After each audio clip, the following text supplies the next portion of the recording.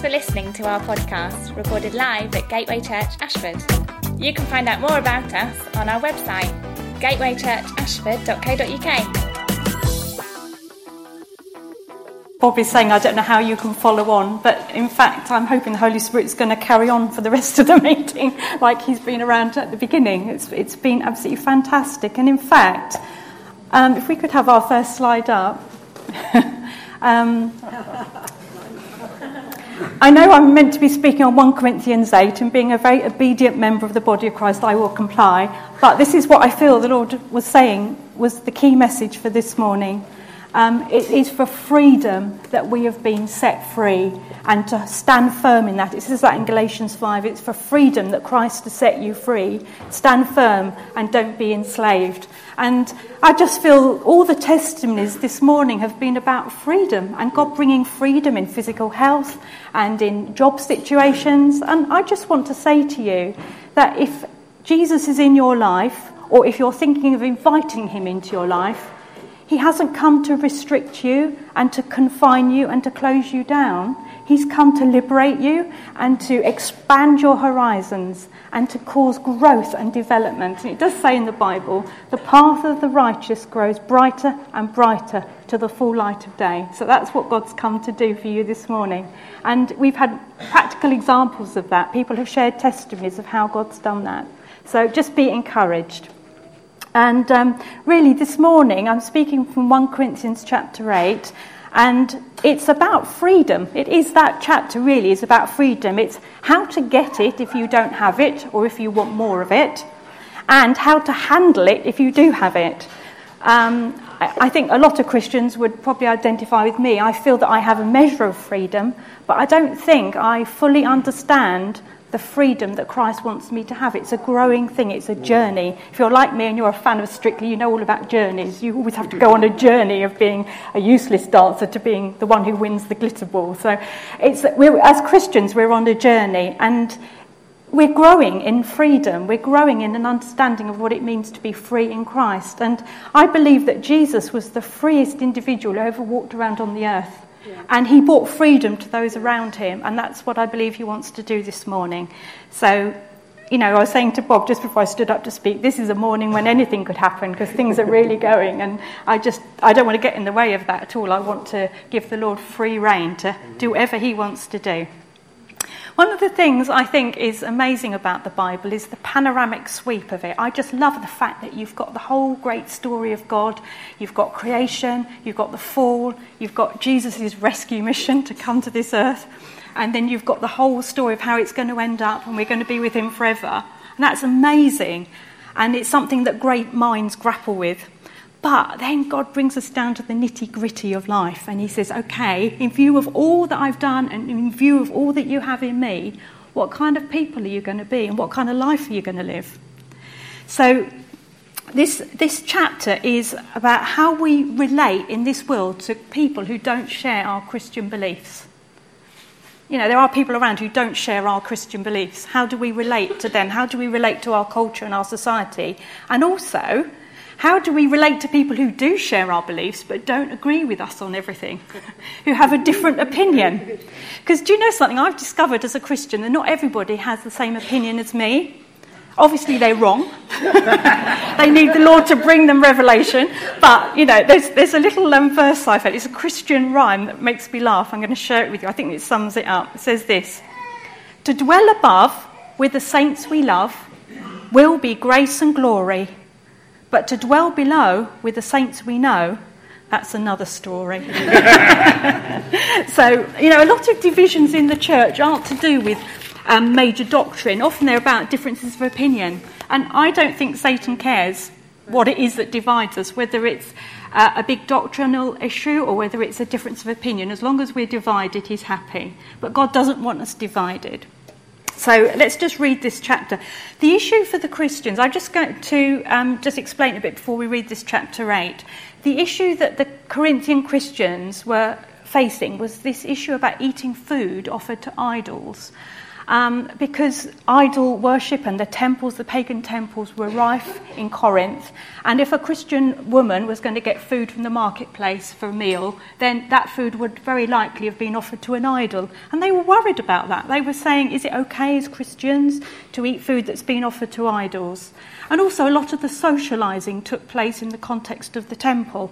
You know, if you wanted to socialise with your friends, that's where a lot of it took place, and yet there was a lot of immorality and wickedness as well. So they were saying, you know, as Christians, is it okay to eat meat? Might there be some kind of curse on it because it's been offered to an idol? Is it okay to mix with friends who are engaging in practices that are not consistent with our views? So, you know, that's very relevant in our context. I don't think many of us are worried today about eating food that's been offered to idols, but we've got other issues.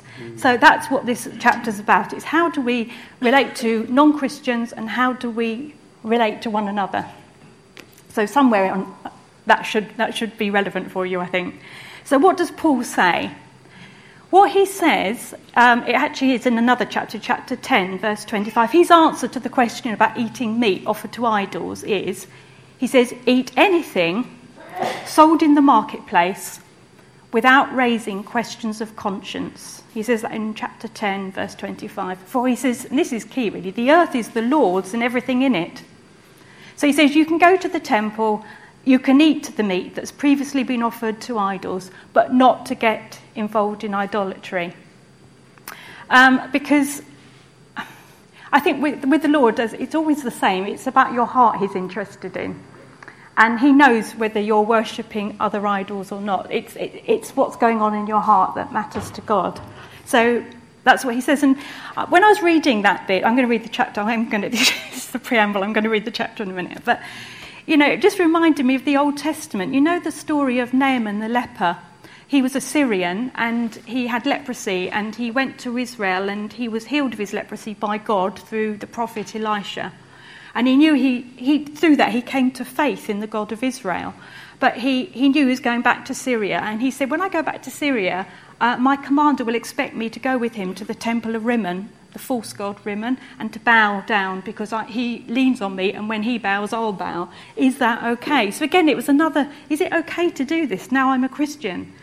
And Elisha said the same to him. He said, go in peace. Because in the end, it's what's in your heart. And God knew that Naaman wasn't bowing to Rimmon.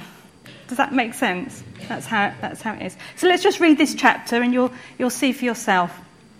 In this chapter, the key words, I think, are knowledge and love, and having a weak conscience or having a strong conscience. So this is what Paul says in answer to their question about food offered to idols.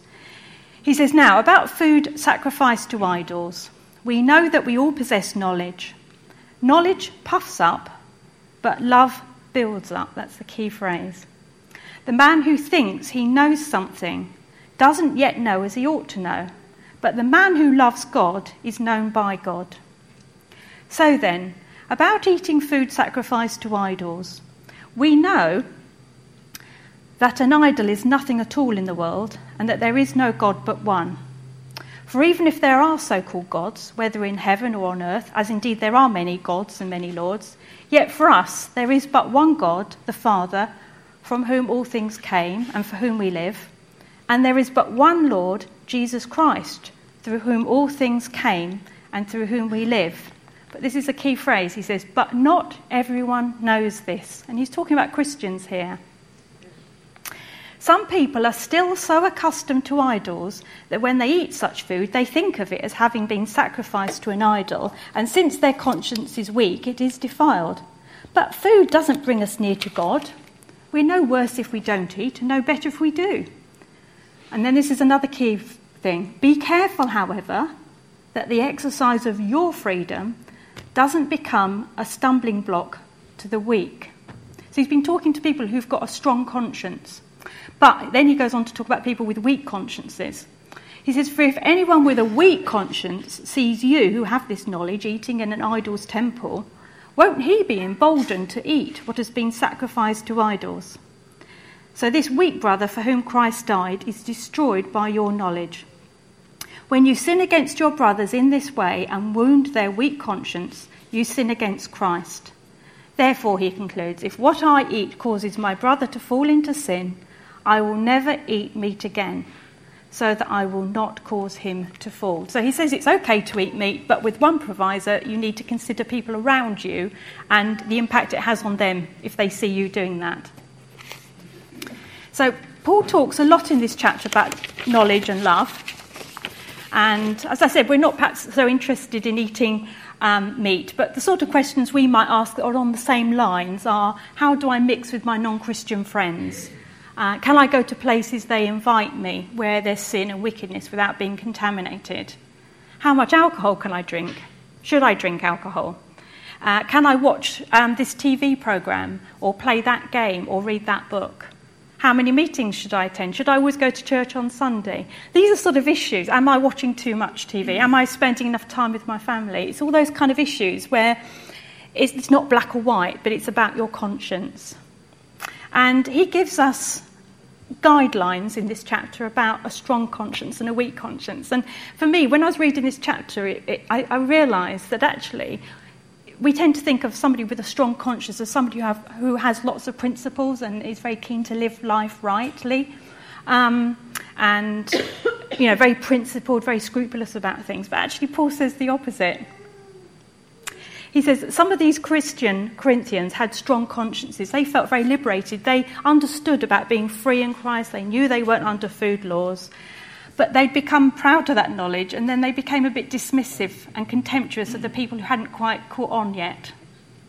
And that's what Paul says. He says, actually, love builds up, but knowledge puffs up. And he said, if you're the sort of person who knows about freedom in Christ and you're dismissive of other people, then he says, maybe you've not really understood the gospel at all. Because when you get Jesus in your life, it doesn't make you proud. It makes you glad and happy and humble and grateful. So that's what he says. He says, if you're not acting in love, you haven't really understood the gospel. But he said other Christians have a weak conscience. And I think that may be the people that God's really speaking to this morning.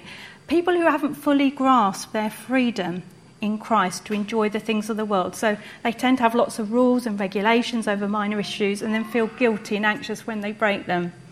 And, going back to that verse about Jesus says, Galatians says, for freedom you've been set free. And they know they're Christians, they know God has saved them, but they haven't fully understood the freedom that they have in Christ. And so they tend to feel guilty and anxious about things. And you might identify a little bit. You might think, well, sometimes I'm like this and sometimes I'm the other way. It depends. But a book I was reading recently was talking about your conscience. And it was saying, sometimes we confuse our conscience with the voice of God. But he says, actually, the conscience, your sense of right and wrong, often comes from your upbringing and values that have been put in you as children. And sometimes we can have an over-strict conscience that condemns us when God doesn't. So you end up with an overdeveloped sense of responsibility and, taking on people's burdens, feeling you've got to always say yes and you can never say no, that kind of thing. And you can end up being somebody who often feels condemned. You feel you're not quite doing enough to please God. And there's a lovely quote by Smith Wigglesworth. So if we could just put that up. This is what he said, and it really touched me, so I'm reading it. He says, a large number of people fail to access God because the knowledge of their own imperfection makes them fearful of him. The devil sends tremendous traps for poor people who've made a little slip or haven't said just the right thing. They've done nothing especially wrong, but Satan makes a mountain out of a molehill and dethrones some of the loveliest people and deceives them in this way. But when Satan is near, God is nearer with an abounding measure of his grace. And when you feel defeated, remember, God has a banner waving over you to cover you at that moment with his grace and righteousness. I remember going to a meeting once, and it was a small group leaders meeting, and I was a small group leader at the time, and I'd rushed from work, and I got there, and I felt really tired, and they had a time of worship, and all the others in the group were standing up and raising their hands and worshipping God, and I just felt really physically shattered. So I sat down, and I had a little conversation with God in my head, didn't say it out loud, and I just said to him, I'm just too tired to stand up and raise my hands. I'm really sorry. I'm just going to sit here, and I don't want you... This is me talking to God. I don't want you to think I don't love you, but I'm just too tired to stand up and raise my hands. I feel really weary. And then at the end of the song, the pastor, the leader of the group, stood up. He's just said, I've got this word from God, which sounds really odd, but I'm clear it's from God. I'm going to share it. God says it's okay to be weary. He said, God says, I know you've come here today after hard days at work and you're feeling tired, but don't think I'm condemning you. I want to draw near and strengthen you. Just rest in my presence and I will renew your strength. And I thought, I just, time and time again, God says things like that. And I think you're so much kinder than I realise. I can beat myself up, but you are so kind and so compassionate. So for those of us with weak consciences, hold on to that. So what does Paul say to each type of person? He's got guidelines for each person. I'm just going to absolutely whiz through this because I'm conscious of the time. Am I speaking faster and faster? Okay. If we have the next slide. When Paul is talking to people who've got the weak conscience, the people who beat themselves up and tend to have these rules and regulations that they're worried about breaking. Okay, what does he say? He says, don't sin against your conscience, even if it is a bit ill-informed. Because if you do, it just makes you feel bad and it can affect your relationship with God because you're feeling guilty. And even though God isn't upset about it, it can affect your relationship. So he said, don't sin against it, but change it by grasping the truth. The Bible says you will know the truth and the truth will set you free. So it's about grasping the truth. Just recognise that your conscience isn't always necessarily the same as the voice of God. So you can feel bad about something that God doesn't have a problem with. So try and make sure your thinking's in line with Scripture.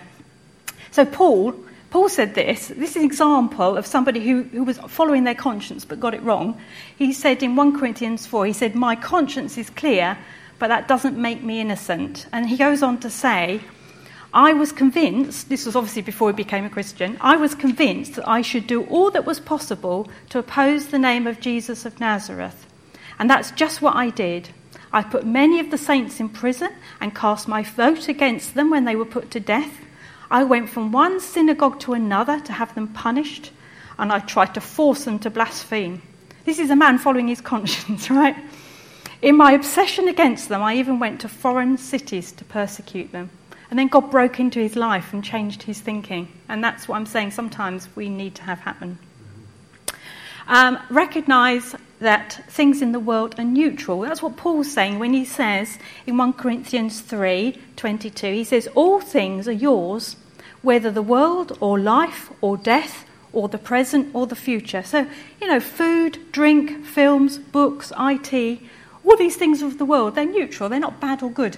I grew up in a Pentecostal church where worldliness was very much not wearing makeup, not going to the cinema or the theatre, not drinking, not associating with people of the world in certain ways. But I've learned, and there was a quote by John Wesley which I think is really good. He says, worldliness is that which cools my affection towards God. Worldliness is what cools my affection towards God. So these things are neutral, but it's the effect they have on you and your devotion to God that's the important thing. And I believe as Christians, the printing, we're supposed to use these things. And the example I've got is the printing press and William Tyndale. He was a man who was convinced that people ought to be able to read the Bible in English. At the time when he lived, it was in Latin, and only the priests knew it, could read it and explain it to people, and they often distorted it. But he managed to translate it into English. And in fact, most of the King James Bible comes from his translation. But he made use of the printing press, which was newly developed at that time, to spread the word of God. So what I'm saying is just use the things in the world. Use them for God. Okay. And I was just thinking, if suddenly at Gateway we were to ban computer games, Christians don't do computer games, I wouldn't mind. But if Christians weren't allowed to drink tea, that would be another matter. So what I'm saying, it's different things for different people, but it's what makes you, what cools you, your affection for God, what what blunts your edge. That's the thing that's important. So let's not judge one another. Maybe take steps to bring your thinking more in line with God's. Now, I would just like to give a plug to the Freedom in Christ course. We've got lovely couples in this church who run that course, and that is all about learning more about who we are in Christ and being free. So that's a good thing to bear in mind. Ask the Holy Spirit to help you. He's the teacher who lives within you. And, when you think something, just say to God, is that what you think, God? Are we in line with this? Because he will teach you and he will show you.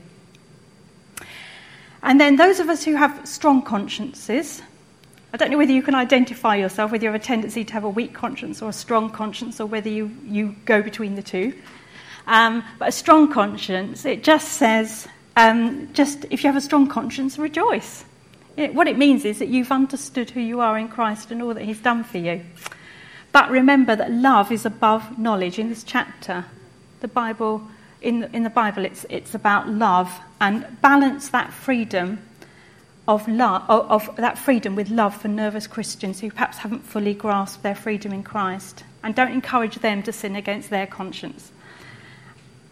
And also just bear in mind that love might lead you to temporarily abstain from some of your privileges and freedoms in Christ. And there's a lovely example in Matthew 17 where Jesus does this. Now, Jesus was somebody who was quite happy to be controversial when it helped people.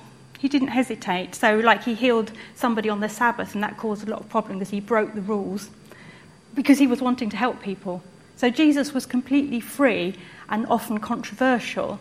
But when it was just down to personal choice, he wasn't. So the example I'm thinking of is where Jesus paid taxes. Did you know Jesus paid taxes? Everybody pays taxes, even Jesus had to pay them. So, the people came to Jesus' disciples and said to him, "Does your master pay the temple tax?" And Peter said, "Yes, of course he does." And then he sort of went inside to check whether Jesus did or not, I guess. And Jesus said to him, because it was a temple tax, Jesus asked him the question. He said, do the kings of the world exact tax from their own children or from others? And Peter said, from others. And Jesus said, then the children go free. And what Jesus was saying, it's the temple tax, and I'm the child of God. God doesn't tax his own people. I'm free. But then he said, and I think this is interesting, he said, but in order that we may not offend, he said, go and throw your line in the sea, and the first fish that comes out, open its mouth, and you'll find the money to pay my tax and yours. I just think, wouldn't you want Jesus around when it comes to paying your taxes? But the point is, he said, so that we may not offend. So Jesus didn't set out to offend people. He was prepared to abstain from privileges and freedoms in order to bless others. And Paul was the same. He said, when I'm preaching to the Jews, he says, I behave like a Jew. I keep the food laws. Because he said, I'm trying to win these people for Jesus. And if I offend them by breaking their laws, then they're not going to listen to me. So it's about following the path of love. That's what it's basically about. And it may make you look unpredictable at times. People might have thought, sometimes Paul seems very harsh and he follows the food laws, and other times he doesn't. You may look inconsistent, but actually you are consistent because you're following the path of love. You're being governed by love. Okay, I think my last slide really is just don't compare. You know that, go compare. Well, in the Bible, it's don't compare. Okay, and we went on a really good course. A few of us, we went up to to Bedford for the Freedom Reigns conference, and Wendy, one of the speakers there, was saying, don't look at other people, don't judge, don't compare, because it's taking your eyes off Jesus and focusing on yourselves and each other, and then you miss his unique plan and his journey for your life, and about not assessing other people and what they're doing. Not judging one another, because again it takes our eyes off God and what he wants to do. So that's all I'm going to say.